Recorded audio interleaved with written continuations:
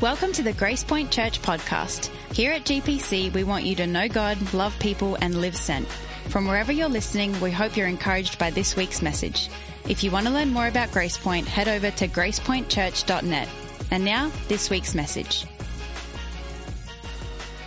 You know, you're given an assignment sometimes that's a bit daunting and overwhelming, and you would just as soon take it back. Remember Moses? He was called to lead the people of Israel. He had every excuse under the sun not to. You come up with those opportunities or those challenges or those callings on your life when you need to go do something. You're the person, and yet you don't want to. Well, I'm kind of in one of those moments right now. I don't want to talk about what we're talking about today. It's not going to be an easy topic, especially if you're in the midst of it. And you'll know what it is in a moment if you don't already know what it is. But when you get into that it takes over, that it almost erases rational thinking, that it begins to become a part of who you are, that it is with you when you go to bed, it is when you wake up in the morning, that it is crazy. No, it's not crazy. It is beyond that. It is a part of this world in which we live that it brings it out on us.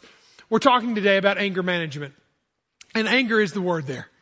Anger is one of those things that just takes over, it consumes us. It can become like a cancer, become like a poison. That whenever it has its way in us, and Jesus doesn't have his way in us, it becomes a life of its own. When you have that conversation and you're in the midst of the emotions, it's really hard to hear it. Okay? It's really hard to hear. This is where my role maybe comes in today, is it's really hard to hear somebody give you instructions on how to be angry, because you're angry and it's justified. And you're angry and that person did this and that person needs to be made right, or this things need to be made right. And it's really hard to push back. And then whenever you're a deliverer, because it's a synergy that's happening. There's the deliverer of a message and then there's the receiver of the message. If the receiver is not ready to receive that message, then the deliverer's in trouble. If the deliverer doesn't deliver the message with the right grace and truth, if it's too much grace and not enough truth, it'll all be watered down and they'll think, what was he talking about? What was she talking about? If it's too much truth and not enough grace, then it becomes hard and abrasive and you don't understand me and you need to live in my skin and be more empathetic and so forth. But whenever the message is delivered well and it's received well, it creates a synergy, a beautiful thing that can be a game changer. A game changer in the world, a game changer in relationships and marriages, and a game changer on the job. Somebody just told me from the first gathering that they have to face this challenge every single day. Their job is this very thing of conflicts and dealing with them on a very high level. Whenever people deal with conflict in their families, sometimes they take on, or even on the job or wherever, they just have the personality, we're just moving on. They didn't deal with the issue, but we're just moving on. The past is the past, but we're just moving on. The problem with that is when you move on, it moves with you.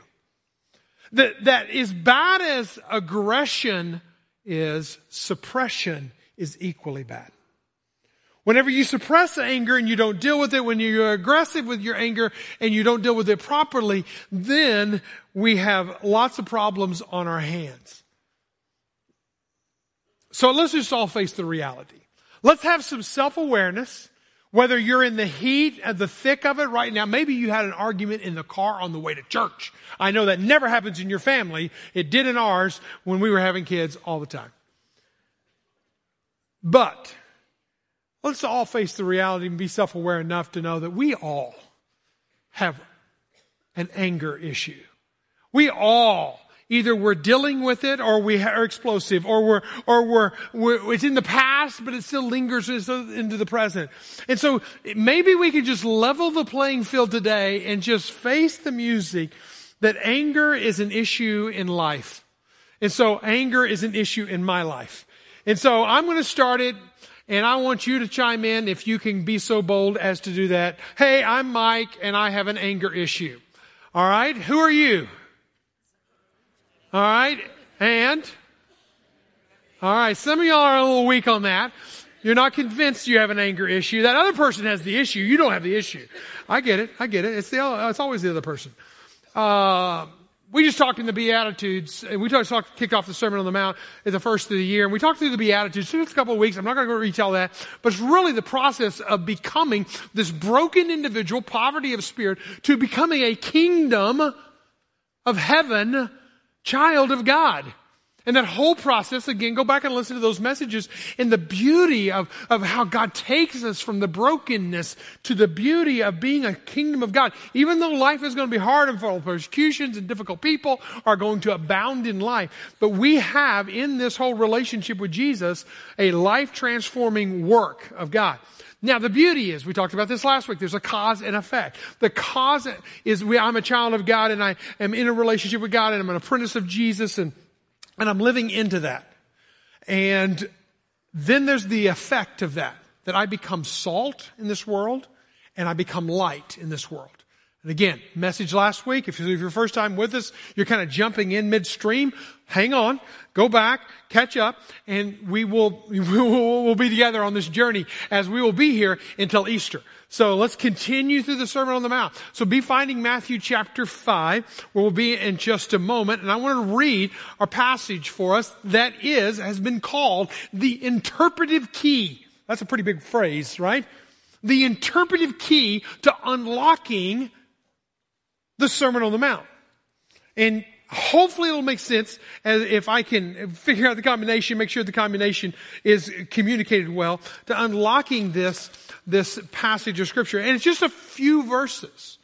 Verse 17 to verse 20 is where we're going to look at for just a moment, just to kind of give you the key that's going to unlock the rest of the Sermon on the Mount. But you got to understand that this whole Sermon on the Mount is about, and really the whole book of Matthew is about Jesus fulfilling something, okay? Jesus fulfilling something. So let's read the passage and then we'll come back and break it down just ever so quickly. Verse 17 says, Do not think that I have come to abolish the law or the prophets.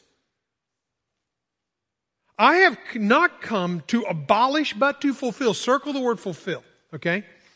It's a very important key word in this whole thing. For truly I say to you that until heaven and earth are passed away, not an iota or a dot will pass from the law until all is accomplished. Therefore, whoever relaxes one of the least of these commandments and teaches others to do the same will be called least in the kingdom of heaven. But whoever does them and teaches them, notice the does them, teaches them part. We'll come to that in a second. They'll be called great. Circle the word great. We're talking about going from good to great. Here it is. I become a great in the kingdom of heaven. For I tell you, unless your righteousness exceeds that of the scribes and the Pharisees, the most religious of the day, you will never enter the kingdom of heaven. That had to be daunting words as Jesus is laying it up, enticing them in. But understanding the word fulfill that I had you circle a moment ago is so important. In the first 5 chapters, there are 7 statements of fulfillment in the book of Matthew. Pointing to what? Pointing to the fulfillment of the law and fulfillment of the prophets. We know this, that God fulfills His promises. The law, when you think about the first 5 books of the Bible, our Old Testament professors in the room today, and we've been studying that last week, the whole idea of the Torah, that law, and that Jesus came to fulfill the law. He also came to fulfill the prophets. When you think about the law was the moral code of conduct, if you will. Jesus was sinless. He lived a sinless life. He was spot on each time. But He also fulfilled the prophets and the prophecies of Jesus, that Jesus was coming. And all the way back to Genesis chapter 3 is the very first prophetic message that a Messiah is going to come. Jesus is the fulfillment. Now think about that. 4,000 years from Jesus' birth back to Adam and Eve in the garden, or just outside of the garden. 4,000 years. And I want to say, God is good on His promises. He's just slow on them. All right? And I don't know what promise that you're hanging on to right now, but his promises aren't always fast, but they're always on time. Okay? So realize that whatever you're hanging on to, it is a true and it will be true. God fulfills all of his words. All right? Notice these little strange little phrases in there, iota. The smallest Greek letter is an iota. Okay? It's just a straight line. You might think about it, just a lowercase l. And then he uses a Greek word, chorea, for the dot, which could be referenced back to the smallest letter in the Old Testament, which is yod in the Hebrew language. So you got the smallest strokes and the smallest letters. Jesus is fulfilling it down to the little stroke of a pen.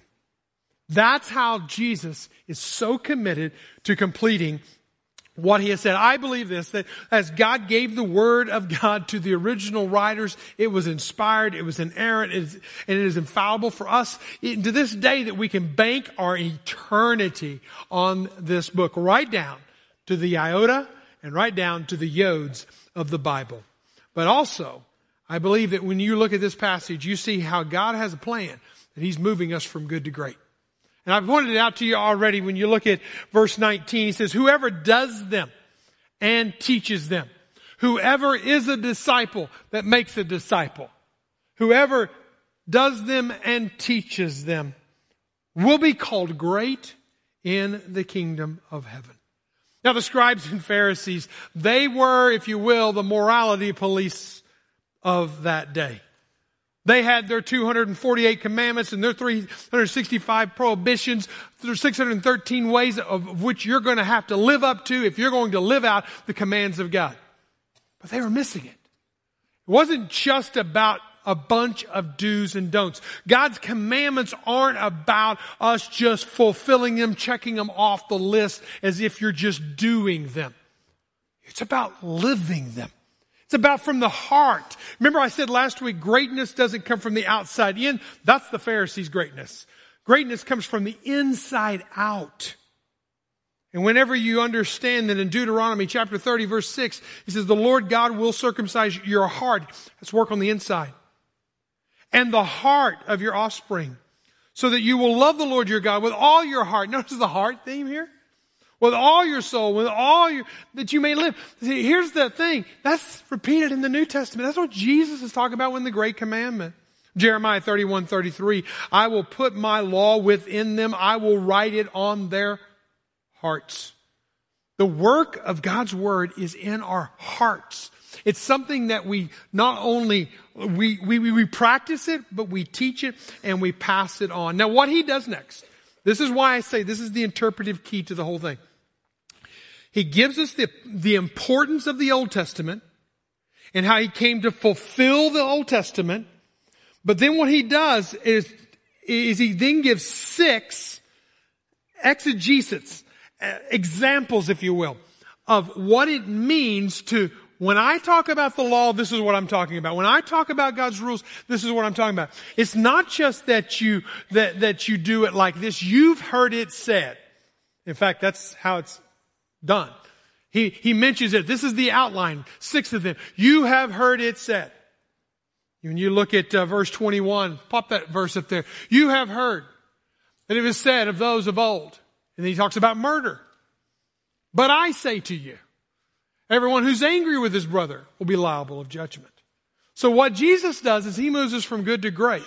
He moves us from, hey, you've heard it said, to this is what I'm saying. Jesus is giving us, if you will, a higher standard, but I want to say it more like this. He's giving us the complete, the whole standard, his original intent. But you notice here, he goes from murder in one verse to angry in the next verse. That's a big jump, Jesus, right? Unless we understand that the process of murder happens from a heart of anger. Here's what we need to understand. Here's what we need to unpack today. What does it mean to be angry? Maybe I should rephrase that. We know full well in America what it means to be angry. There's more anger brewing in our land than I have ever seen in my 55 years on the planet Earth. There's more anger in schools. There's more anger in work. There's more workplace violence. There's unruly airline passengers. There's social media bullying.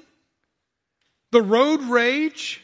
Things that people can say and do at 70 mile an hour driving down the road. People cut in front of somebody at a grocery store. Whatever it may be. Politicians are like spoiled brats that have lost a sense of human decency, that are ungodly and appalling in conduct. Those closest to you can also be some of the people that are the angriest. What do you do with anger? As children of God, we have a different standard. Matthew chapter 5, verse 9. Blessed are the peacemakers. I'm taking you back before we can move forward. Blessed are the peacemakers, for they shall be called the sons of God. Read it with me. Blessed are the peacemakers, for they shall be called the sons of God. Now we're going to lean into what it means to be a peacemaker. Now we're going to talk about what it means, because what it means is real time is that you develop peace from a state of war, from a state of disruption, from a state of anger, from a state of brokenness. That's when you got to insert peace. So as you think about that, if we're peacemakers, if the birthmark of a believer of Jesus is a peacemaker, what does a peacemaker do? How does a peacemaker function? Well, there are 4 moves that I want to see. Jessica read the passage. I want us to break it down now. I want us to see it real quickly here. One is we got to choose anger wisely. Choose anger wisely. If I was to draw a continuum here of being offended, okay? Now there's a lot of offense happening out there. I'm going to use from the rest of this message, offended and offender, okay? The offended. You can go on this end of the spectrum as you missed my birthday. You didn't like my photo. Or you can go on this end of the spectrum. You cheated on me. You abused me. And my friends, there's a long gap between there, but there's probably an infinite number of offenses that can fill up that distance. So there's no way, and I'm just saying this so that you can say, I'm not going to mention probably your offense. I'm not going to mention how you've been offended. But just realize this, we need to choose anger wisely. Anger is a natural emotion. It's a part of being human. It's a part of what God gave us as a part of our makeup. But there's a responsibility and there's an accountability to the offended. Okay? So he's going to talk sometimes about the offended. He's going to talk at another time about the offender. So let's talk about the person who has experienced an offense. Now, this is why I didn't want to give this message today. Is because I realize in the amount of offenses, in the amount of pains, in the amount of abuses, I may not,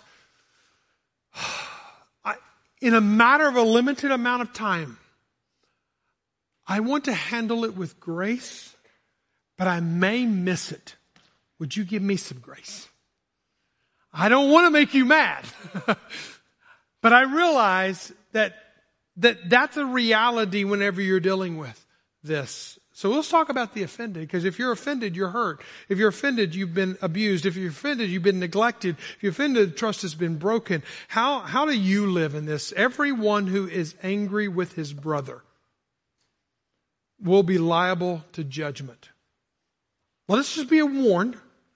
There's a warning over anger that we're going to have to realize that there is an accountability with our anger. And notice this, he calls it to our brother, to our sister, to those closest to us, to our family members, to our friends. Our friends, the people who are close to us, may be the very ones.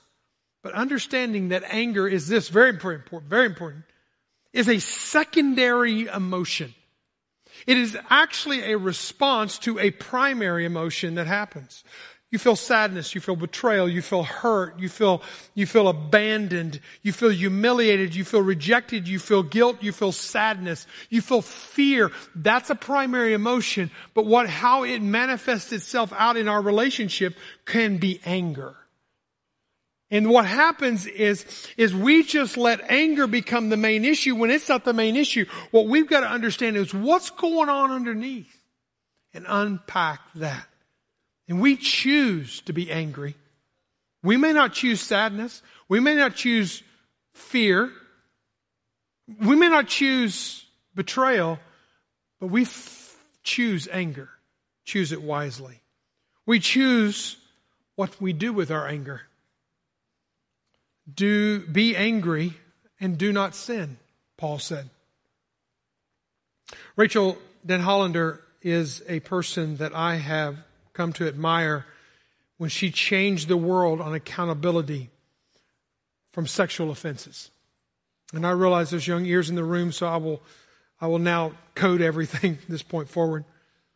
Whenever in August 2016 she blew the whistle on Larry Nassar, and you can probably just remember some of current affairs and remember what happened at that time. Rachel's full story is in a book. And what happened is she triggered something in that whole system in Michigan where not only did it happen to her, but it also happened to hundreds of other athletes. And because of that, it became a major process. And by December 2017, Larry's sentencing happened, and 200 women were in the courtroom on that day of his sentencing to give him a piece of their mind. Speak to him. Rachel Den Hollander was the one who was probably the most articulate. She had written out hers, 5,820 words. You can find it online. She, in the middle of it all, in the middle of the pain that she is processing through, in the middle of the hurt and the brokenness that she personally is going through, in the middle of so much that she says, she makes a statement that I want to zero in on. She says, what makes the gospel of Christ, clearly she's a follower of Jesus, so sweet? Because it extends grace, hope, and mercy where none should be found. And it will be there for you. Speaking of Larry, I pray you experience the soul-crushing weight of guilt so that you may someday experience true repentance, true forgiveness from God, which you need far more than forgiveness from me, though I extend it to you as well. I delicately walk in this space right now to those who have been hurt deeply like a Rachel. And there's a lot of other hurts out there that you might have experienced. What she does is she controls her anger and channels it for the good. And becomes a spokesman and advocate for people. Listen, what we might experience below the surface comes out in anger, but how can we control it? Because, if you remember what I just read, we will be accountable, verse 22, for the anger that we express. But here's the redemptive work of God. That even though Larry was unrepentant, even though there was all that brokenness going on, she is still offering forgiveness. Isn't that the Jesus way? Romans chapter 5 verse 8. And that while we were still sinners, Christ died for us. Oh, by the way, He loved us. And He died for us. So choose anger wisely. If you don't, it will become a part of you. It will control you, consume you. It will become everything that you are. And you will then, number 2, move to weaponizing your words. And don't do that. Proverbs chapter 29 verse 22, an angry person starts fights. It's a person who's lost control of their anger. A hot-tempered person commits all kinds of sin. Here's a life principle for you. Angry people produce angry people.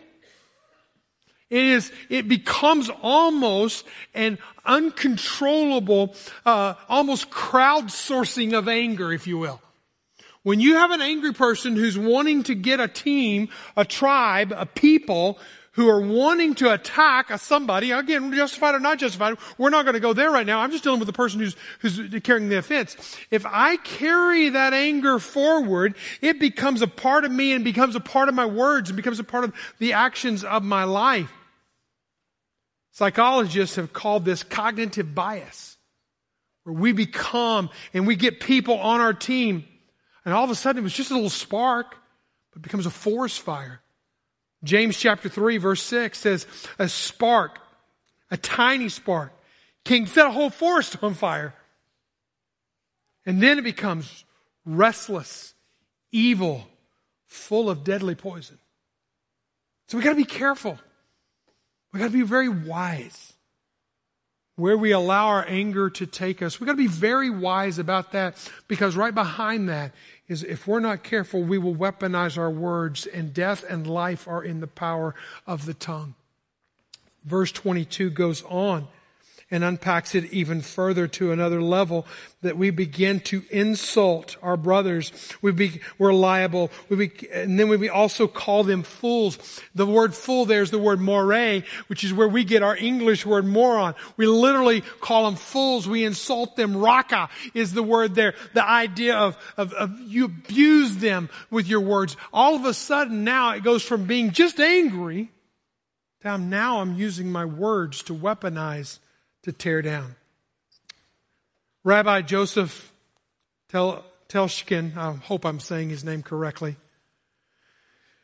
Telyuskin, said this he talks about this in his book, Words Hurt, Words That Heal. Because he would go around and he would speak and carry on conferences, and he would ask the people in the audience, he said, how many of y'all can go 24 hours without talking derogatory about somebody else? Beat them down with your words or talk about them to someone else. Just basically use your words to tear someone down. And there would be some raise their hand. Most people would not. They'd laugh and chuckle. They couldn't make it 24 hours without talking about someone else. This is what he said in his book. He said, those who can't answer yes must recognize that you have a serious problem. If you cannot go 24 hours without drinking liquor, you're addicted to alcohol. If you cannot go 24 hours without smoking, you're addicted to nicotine.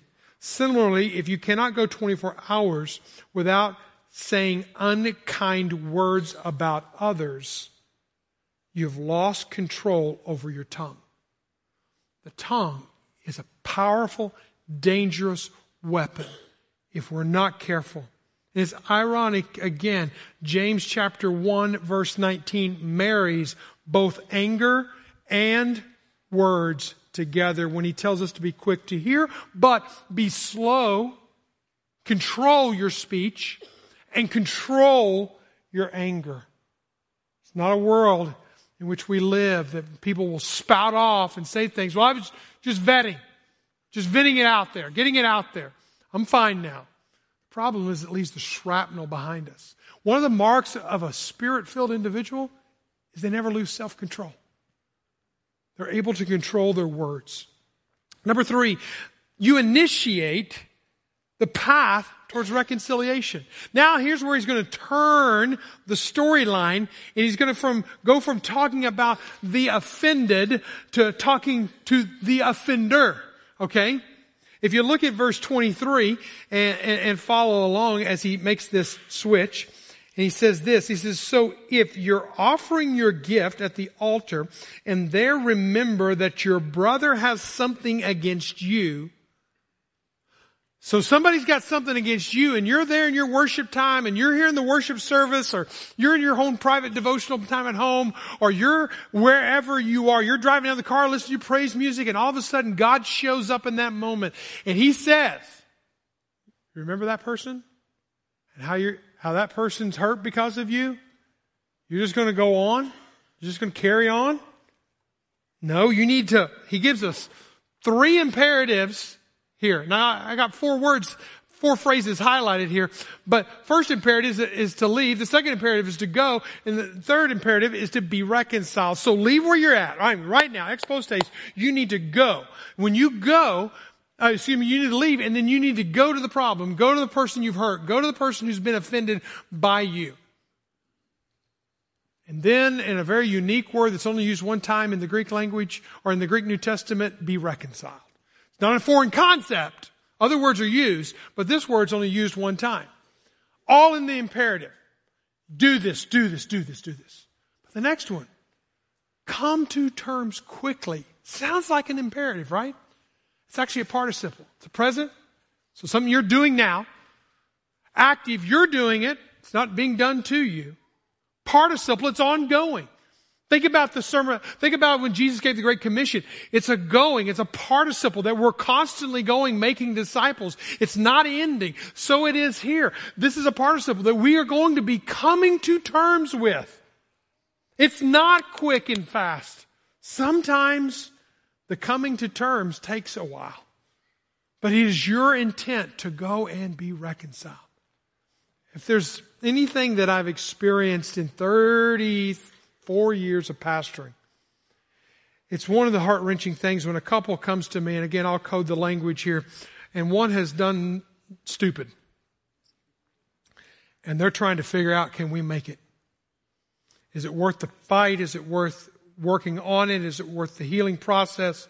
One over here has been run over by a Mack truck. This one over here is like, I need to save my marriage. What am I going to do? How can we do this? And I'm sorry. I can't say I'm sorry enough. And this person maybe says, okay, you're forgiven, but I'm still hurt. I'm still run over by a Mack truck. How do you balance the two out? And the longer I've worked with the couple, this person who's done the offense typically gets tired of this person's slower healing process. It's like, we've been talking about this for 3 months now. It may take 3 years. You don't get to control the healing process. It is a process of healing. Next Sunday, we're going to be in verse 27. It's PG-13 next week. I'll let you read ahead on that one. Again, the Sermon on the Mount's getting into some real life issues here. And here's the reality. It's going to take 2 people to be reconciled. It takes one to forgive. I can forgive you and release you. But if we're going to be whole, if we're going to be together, it's going to take 2 of us working on it.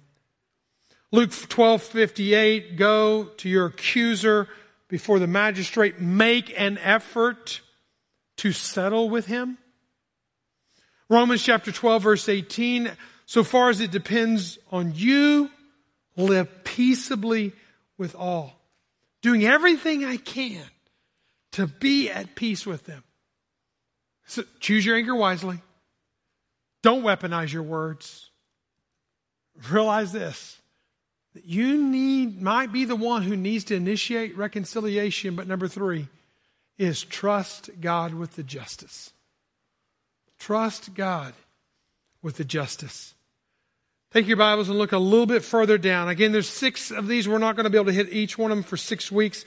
So I want to go down to verse 38. It says, you have heard. Again, similar phrase. You have heard it said, an eye for an eye, a tooth for a tooth. Sounds even. You did me wrong, I'm going to do you wrong.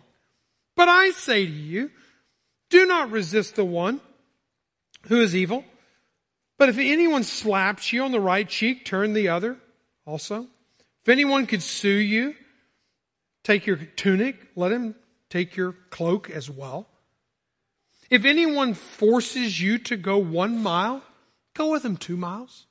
Have you ever noticed there's never any traffic jams the second mile? It's like nobody wants to go the second mile. He's like, no, this is how far you're supposed to go. I'm stopping. No, go the second mile.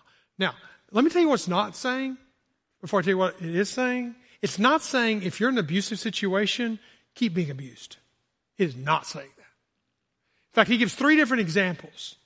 And the whole principle behind this is that I'm not going to levy justice on you. It's not my role to even the score. It's not my role to make you pay.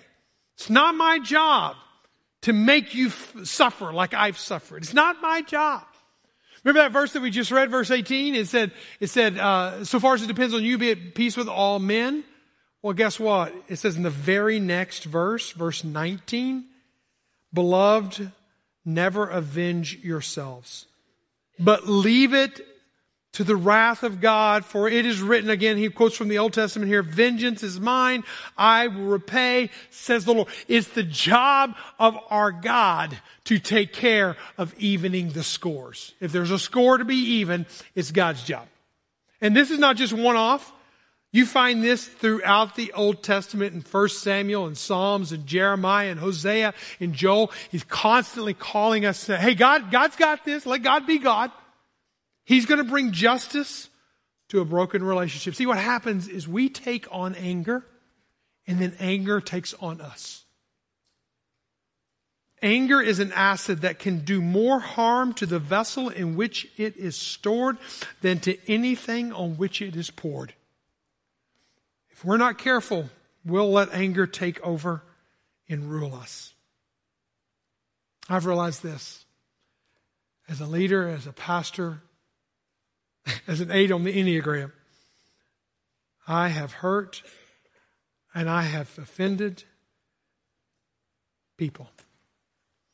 And I hate that. I really, really, really, really hate that. But it's true of all of us. Not only have I done that, but I've also had it done to me. And I can control what I do to others. I can't control what they do to me, but I can control what it does to me. And what I want to do to them. And how I'm going to even the score. I had a good friend of mine tell me as I was working through some, what I would call betrayals. A counselor friend of mine said, I was on point. I mean, I was like, here's what was done, and here's what I did, and I had it all lined out like a lawyer in a court case.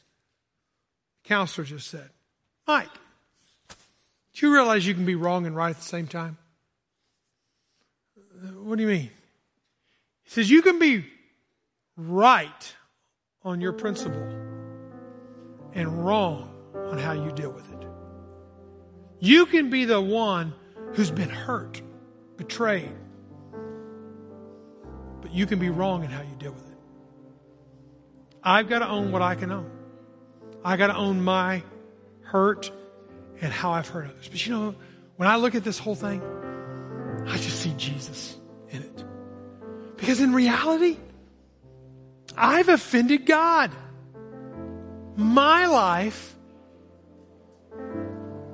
my choices, my ways, your choices, your ways, your life, has offended God. And it has not made God happy. Read Isaiah chapter 1, just chapter 1. There's others. But it does not make God happy. He becomes angry. He's been offended. But God doesn't weaponize His words.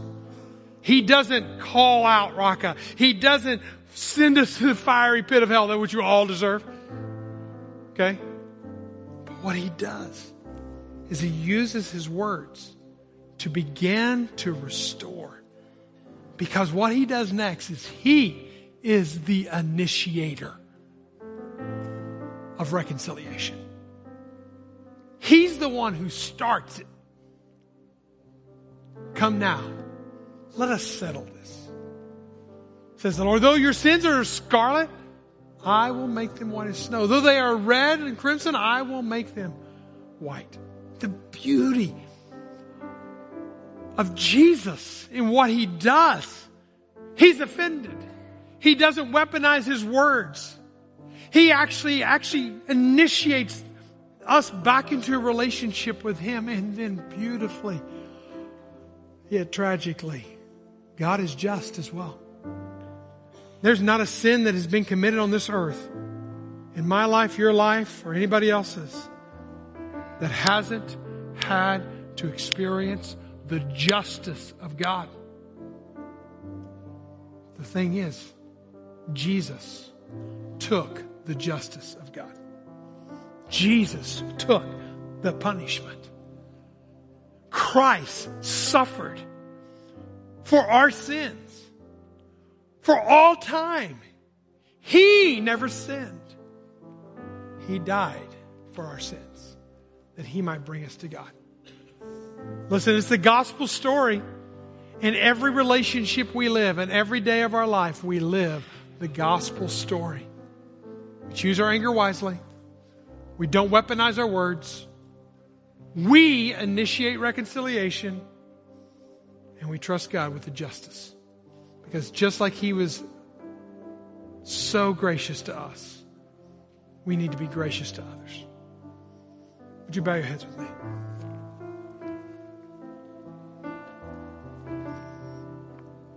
The most important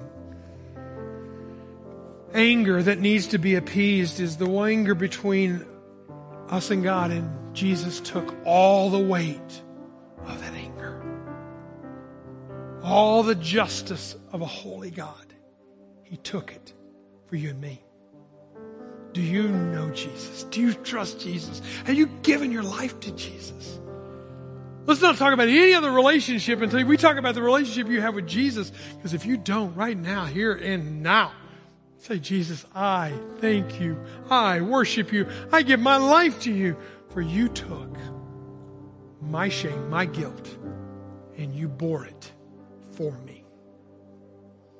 But maybe you have somebody that you'd really just never like to see again on this planet. You just soon that they not breathe the same air, live in the same zip code as you. What would it look like for you to live out the gospel in that relationship?